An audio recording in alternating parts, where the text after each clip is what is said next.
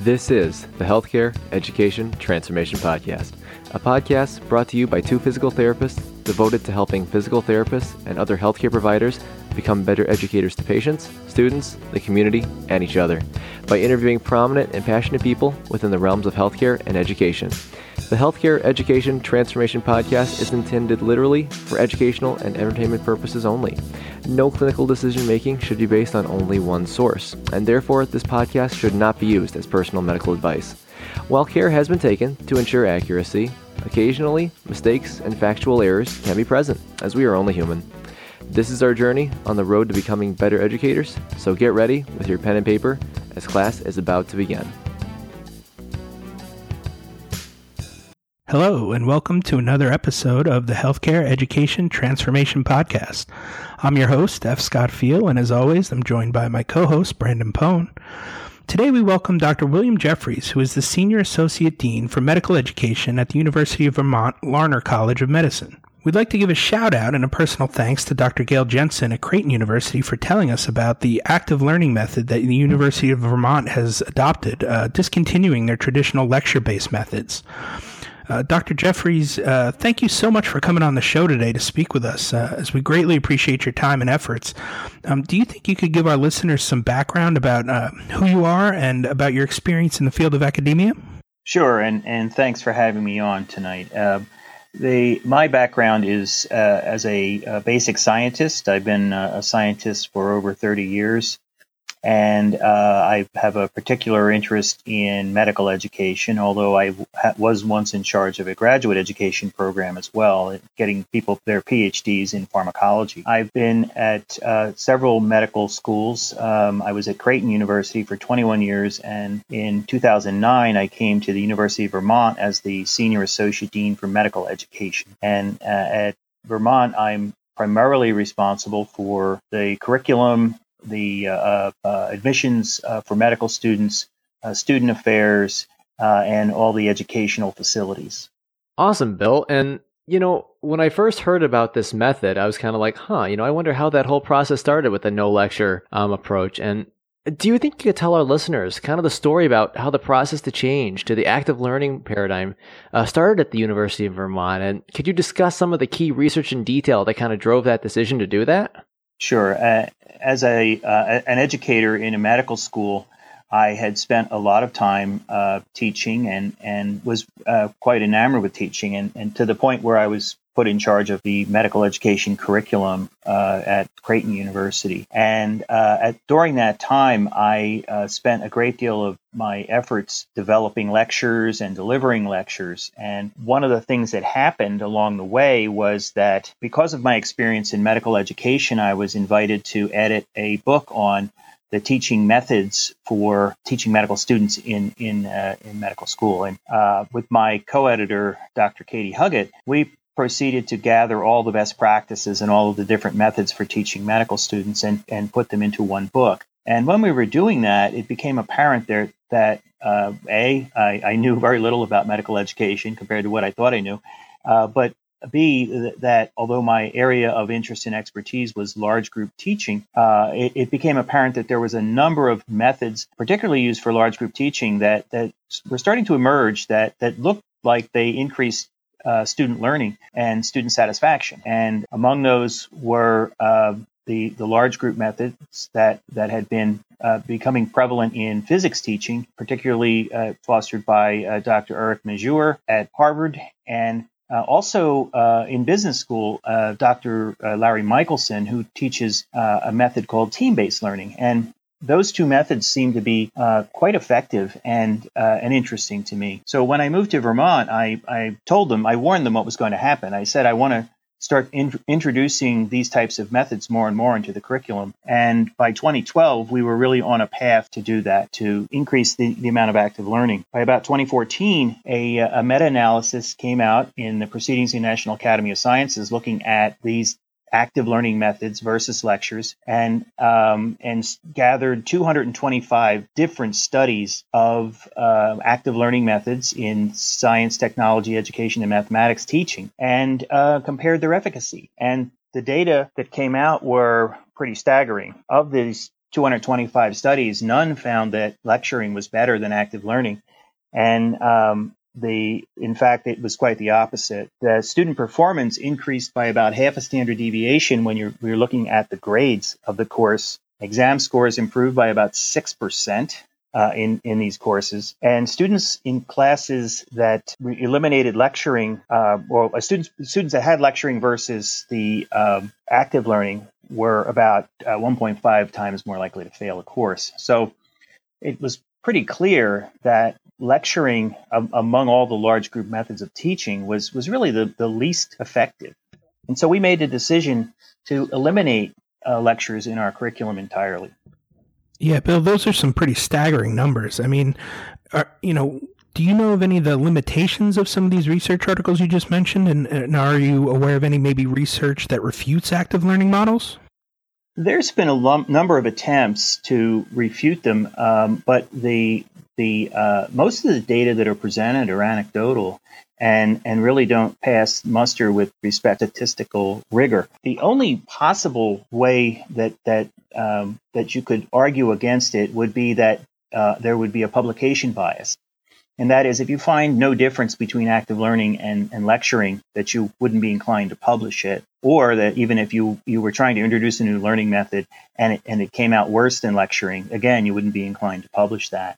But the authors of this meta-analysis, Freeman et al., who looked at these studies, did an analysis and determined that you would have to have over 400 studies that were failed to be published that would, in order to overcome the results that they had found. One other thing I would say about the Freeman study, and this was really compelling to us as a medical school, was that they analyzed this as if it were a prospective randomized drug trial. And they said that basically if this were a prospective randomized trial, that they would have to stop the study for ethical reasons because the lecturing was significantly worse than the active learning methods.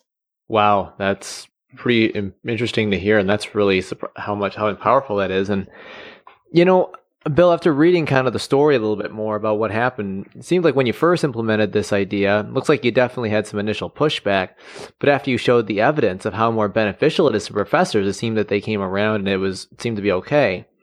But I'm going to kind of pose a hypothetical situation to you. So what if the rules were switched? So how would you recommend that a professor within a medical school go about bringing up this idea, or perhaps any other innovative idea that is perhaps unpopular to improve teaching, to the dean for consideration for implementation?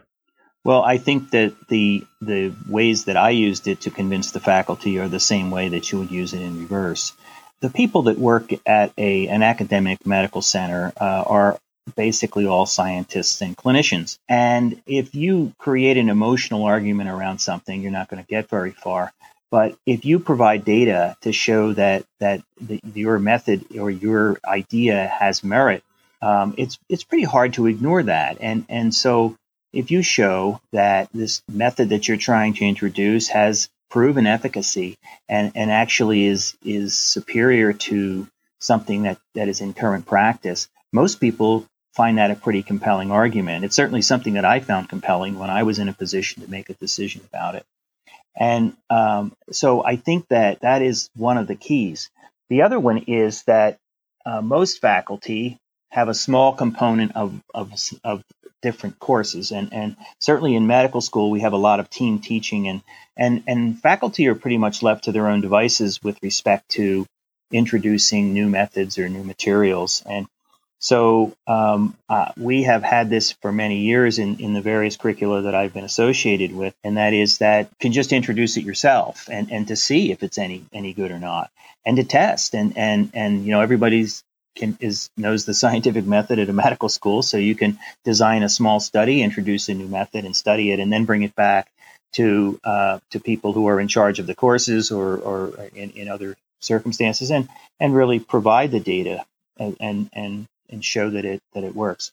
And finally, if you convince the students that they're benefiting, and the students know that they're benefiting by their virtue of their grades or their satisfaction, they'll want that, and they'll want to know why these types of methods aren't being introduced in other aspects of the curriculum.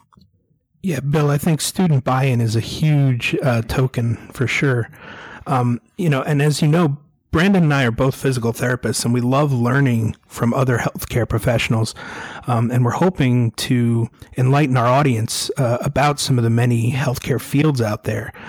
So could you break down for us how the medical program is structured at the University of Vermont, going through the 3 levels, and how the active learning component is implemented? Yes, the curriculum is divided into roughly 3 equal-ish parts. The first is called the Foundations of Medicine, and that covers all of the basic science aspects of things that you need to know for medicine. And those courses are very ripe for active learning intervention because the students are primarily working in classrooms and studying from videos, books, and et cetera. And the students first take a course called Foundation of Clinical Sciences, and that is fundamental coverage of the basic sciences that are foundational to medicine. And that sort of is a leveler as well, because people who come to medical school generally come from a variety of different backgrounds and majors as undergraduates. So we want to make sure everyone's on the same page. Once they're finished with that, they go through an organ-based system approach, and we have 6 or 7 courses that they go through up until January of their second year. At that time, they take their United States medical licensure exam, step 1, and passing that, then they move on to clerkships. And clerkship is a year-long experience in which the students go through various core experiences that are fundamental to the practice of medicine. They do it in the hospital or in an ambulatory setting, and do the standard clinical care and learn in that model. And usually they do it in the presence of residents and attending physicians who understand what the curriculum is. And there's a lot of teaching at the bedside. But there's also a lot of didactic teaching in that as well. And the students ripe again for active learning by removing those lectures and inserting active learning that are very pertinent to their cases. Finally, we have the advanced integration period, and that starts toward the 2/3 of the way through the third year. And advanced integration comprises the elective portion of medical education, where students can try out different specialties and do 1 month or 2 week rotations in various things that they are interested in.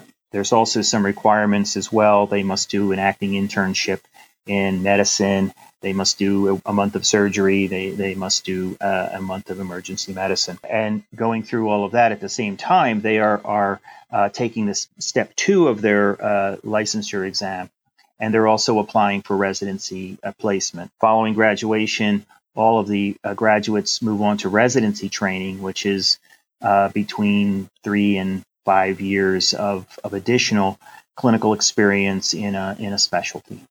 Yeah, no, that was a good take. And Bill, something I didn't tell you early before, but my fiance is actually just starting her residency now for general surgery. And so she's got a 5-year one. So yeah. After hearing kind of, and then fellowship probably after yeah, that. probably. But the thing is, she's not sure exactly what specialty she wants to go within that yet. So she's just going general to figure it out. But yeah, after hearing kind of what you've gone through, I'm like, yep, this sounds pretty familiar. Right. And physicians are notoriously addicted to training.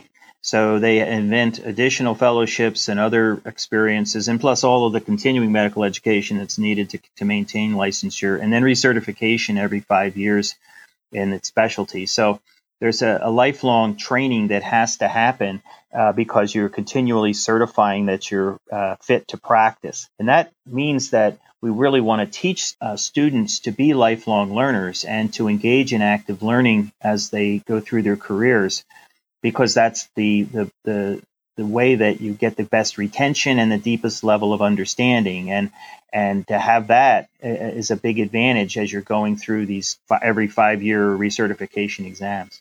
Yeah, for sure. And kind of what you said before, Bill, about how the data really has been pretty staggering overall. And of course, after kind of looking at the website, I see that you guys have an evaluation and research group in the works already for the program at University of Vermont, to kind of assess and see how the active learning model is in terms of whether they're being effective or not. But Do you think you could go into a little bit more detail about how this group specifically operates and how you guys are measuring effectiveness?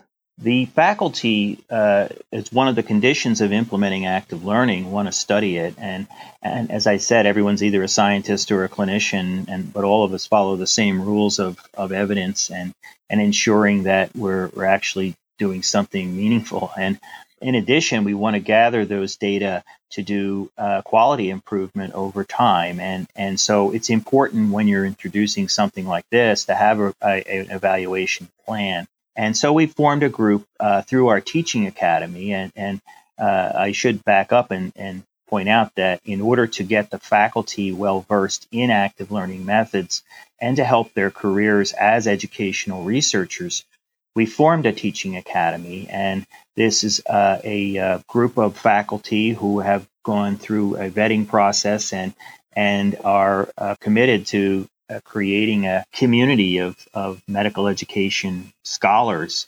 and they help each other and help the remainder of the faculty develop their teaching skills. And it's led by an endowed professor of medical education who has spent her life really as a medical education researcher and a faculty development expert. And so we feel pretty well equipped then moving forward that we have the people that we need to develop this. One of the groups that the Teaching Academy has formed is the evaluation group, and they are busy designing tools to help study the implementation and success of active learning.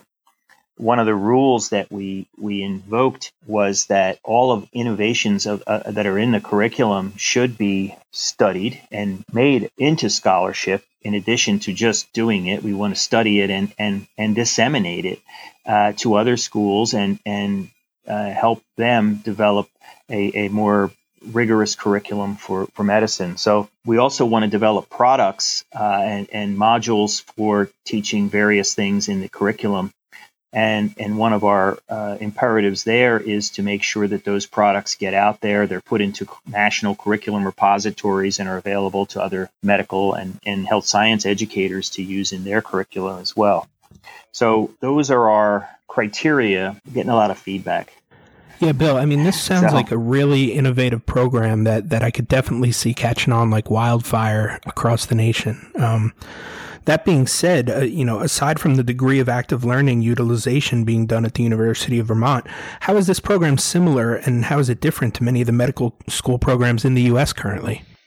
Well, I would say we're on the leading edge of the active learning implementation. There's other schools that have been really embracing active learning as well. And so I don't want to pretend that we are the only one, but we're certainly among the leaders, I would say, in this regard. And one of the other schools is Stanford, one is Harvard, and another one is Commonwealth Medical School in Scranton, Pennsylvania, and another one is Wright State in Ohio.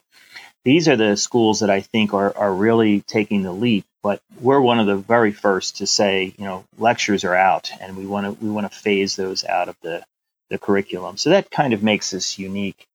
Another thing that makes us unique is the structure of the curriculum that I explained earlier. The 3-level curriculum in which the foundations is only about a year and a half is actually unusual among medical schools. It's becoming a trend to get to that point, but we're one of the very first of schools, if not the first, to dramatically shorten the basic science years. And this creates room at the other end of the curriculum so that students have more time in the 4th year to explore their career options and to help them with their residency placement. So those are some of the unique aspects. But that being said, all medical students in this country have to go through the licensure process. All of them have a basic science component and a clinical education component, and all of them have to meet standards of accreditation, which are pretty rigorous and ensure that although medical schools can be different from each other, the end product is pretty much assured to be similar. Yeah, Bill, and the similar thing kind of works within the field of physical therapy as well, in regards that, the academic, there's a didactic and there's a clinical education component. Of course, the schools kind of base the curriculum and stuff based on, off of accreditation board and also what's kind of on the national licensing exam. So there's definitely some similarities in that regard as well. And, I realize this is the next question I'm going to ask you is kind of a loaded one here, but Bill, in your experience, what are some things that you feel need to change in medical school education to better prepare students for being physicians in today's day and age?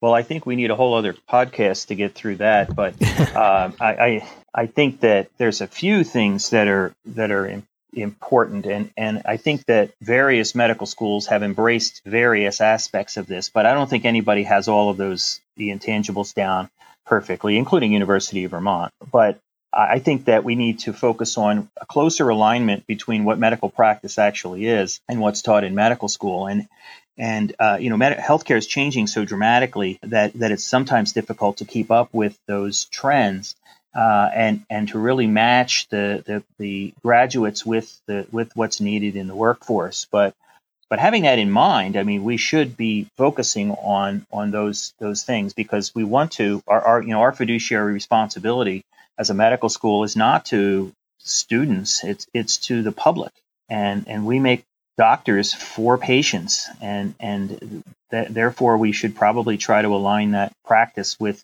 what we teach as much as possible. So we really should focus more on practice-based education.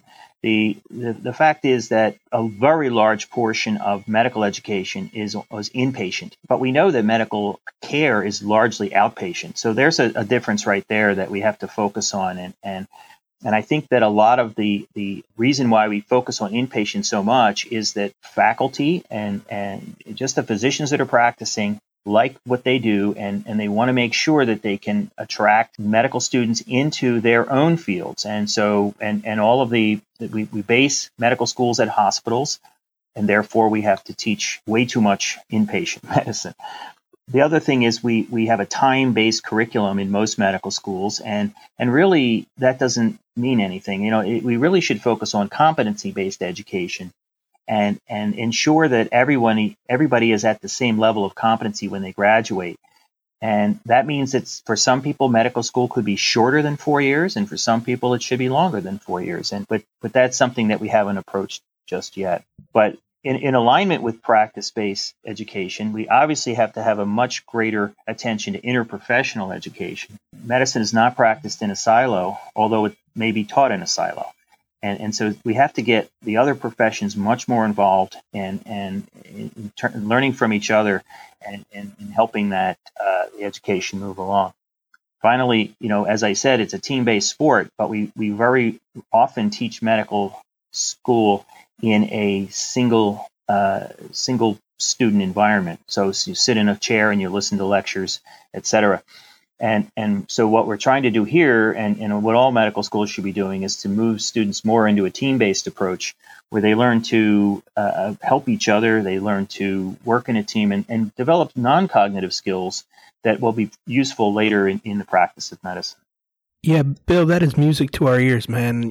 Practice-based learning and interdisciplinary practice are two reasons we've kind of started this podcast. So love to hear that. But what do you think medical students, practicing physicians, and medical educators can do to contribute to these issues and really help make them better?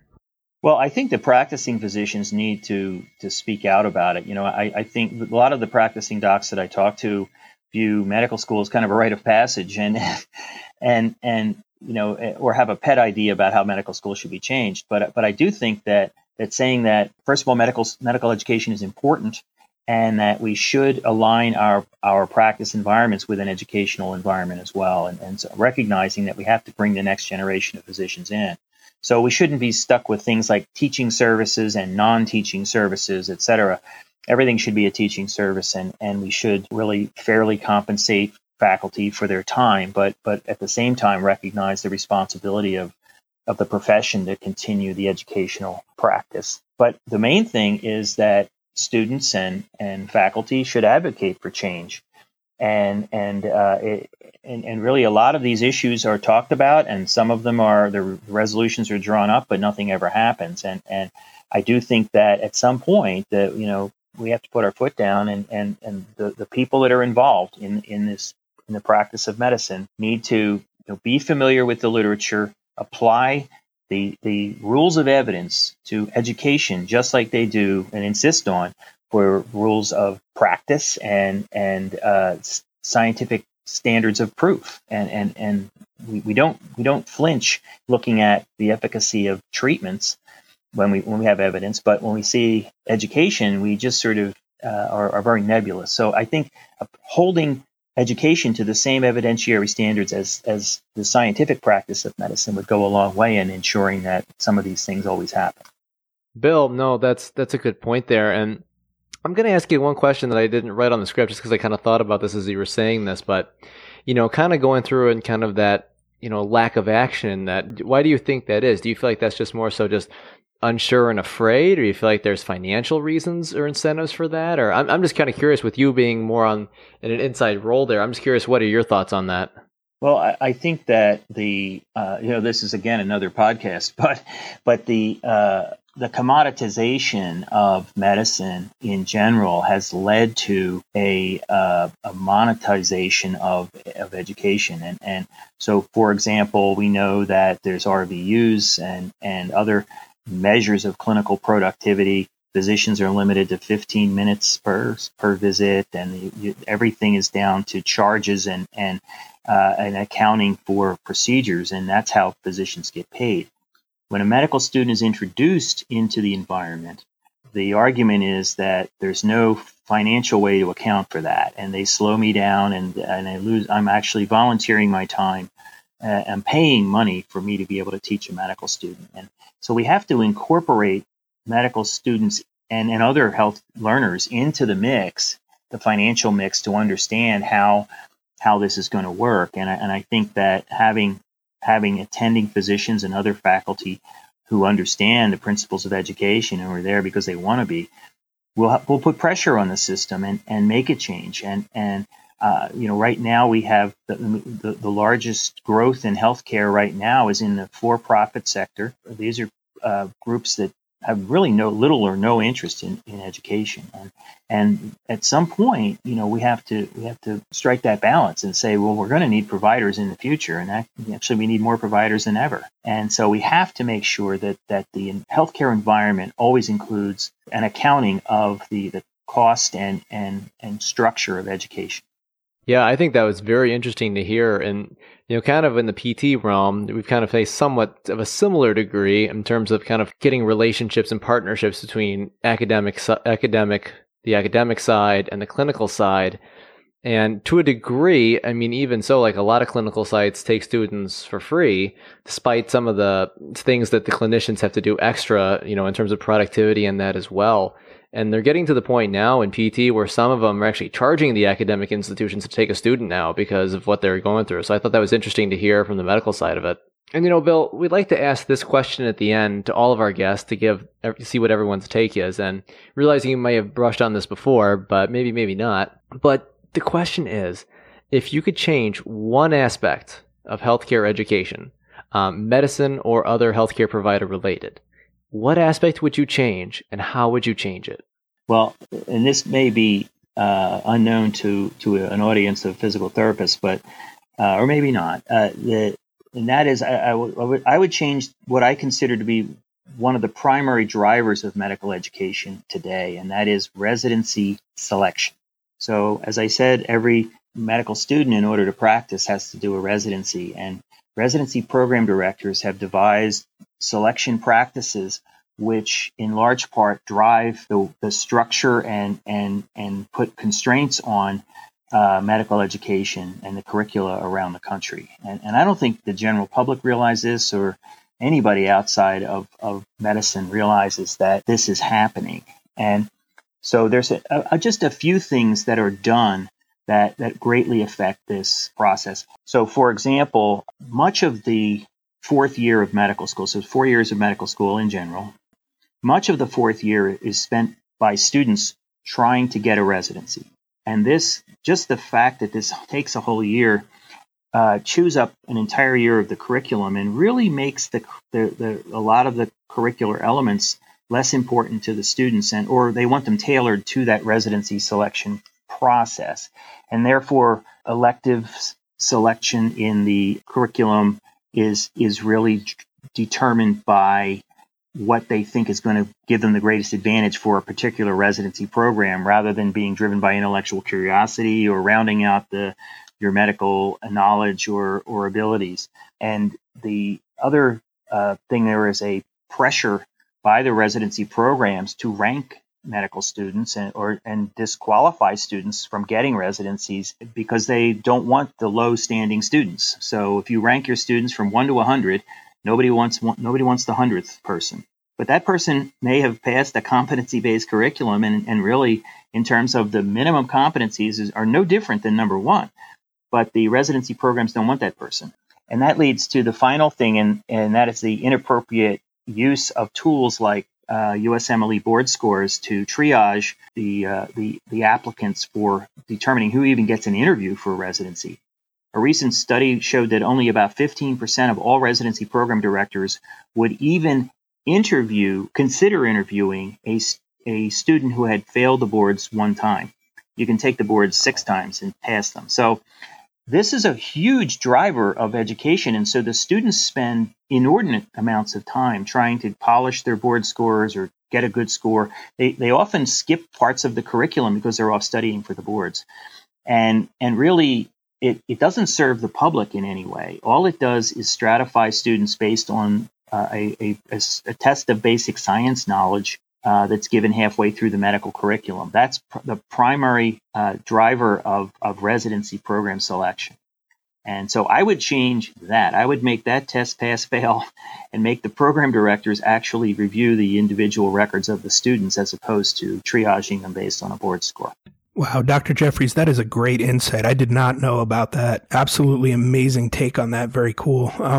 Could you possibly give our audience a little bit about where they can find you online and on social media? Sure. You can find anything you want about our curriculum at med.uvm.edu. We also have our annual report there, and you can see all the new things we're doing with active learning. You can follow me on Twitter at Bill Jeffries, BILLJEFFRIES, and that's pretty much the only social media I'm on. No, awesome. And for our listeners who are curious, we'll provide the links to University of Vermont's program in the podcast show notes as well. And, thanks so much, Bill, for all that you've gone through. If they're saying what you said at the end, I could definitely say that struck a lot of chords, seeing my fiance going through the program as well. And I thought that was really good to bring out into the light. Yeah. Well, thanks for having me, and it's been a lot of fun. No, thank you so much. The pleasure is all ours. Thank you for attending class today, and we hope that you learned something and gained value from the content. If you'd like to schedule office hours with us, feel free to add us on Twitter at HET Podcast, on Instagram, HET Podcast, on Facebook, the Healthcare Education Transformation Podcast, and the homepage, healthcareeducationtransformationpodcast.com. And for those of you following along in the syllabus, extra credit can be obtained by liking us, sharing us, and leaving a review. Let's continue our journey up Mount Educational Success as lifelong learners.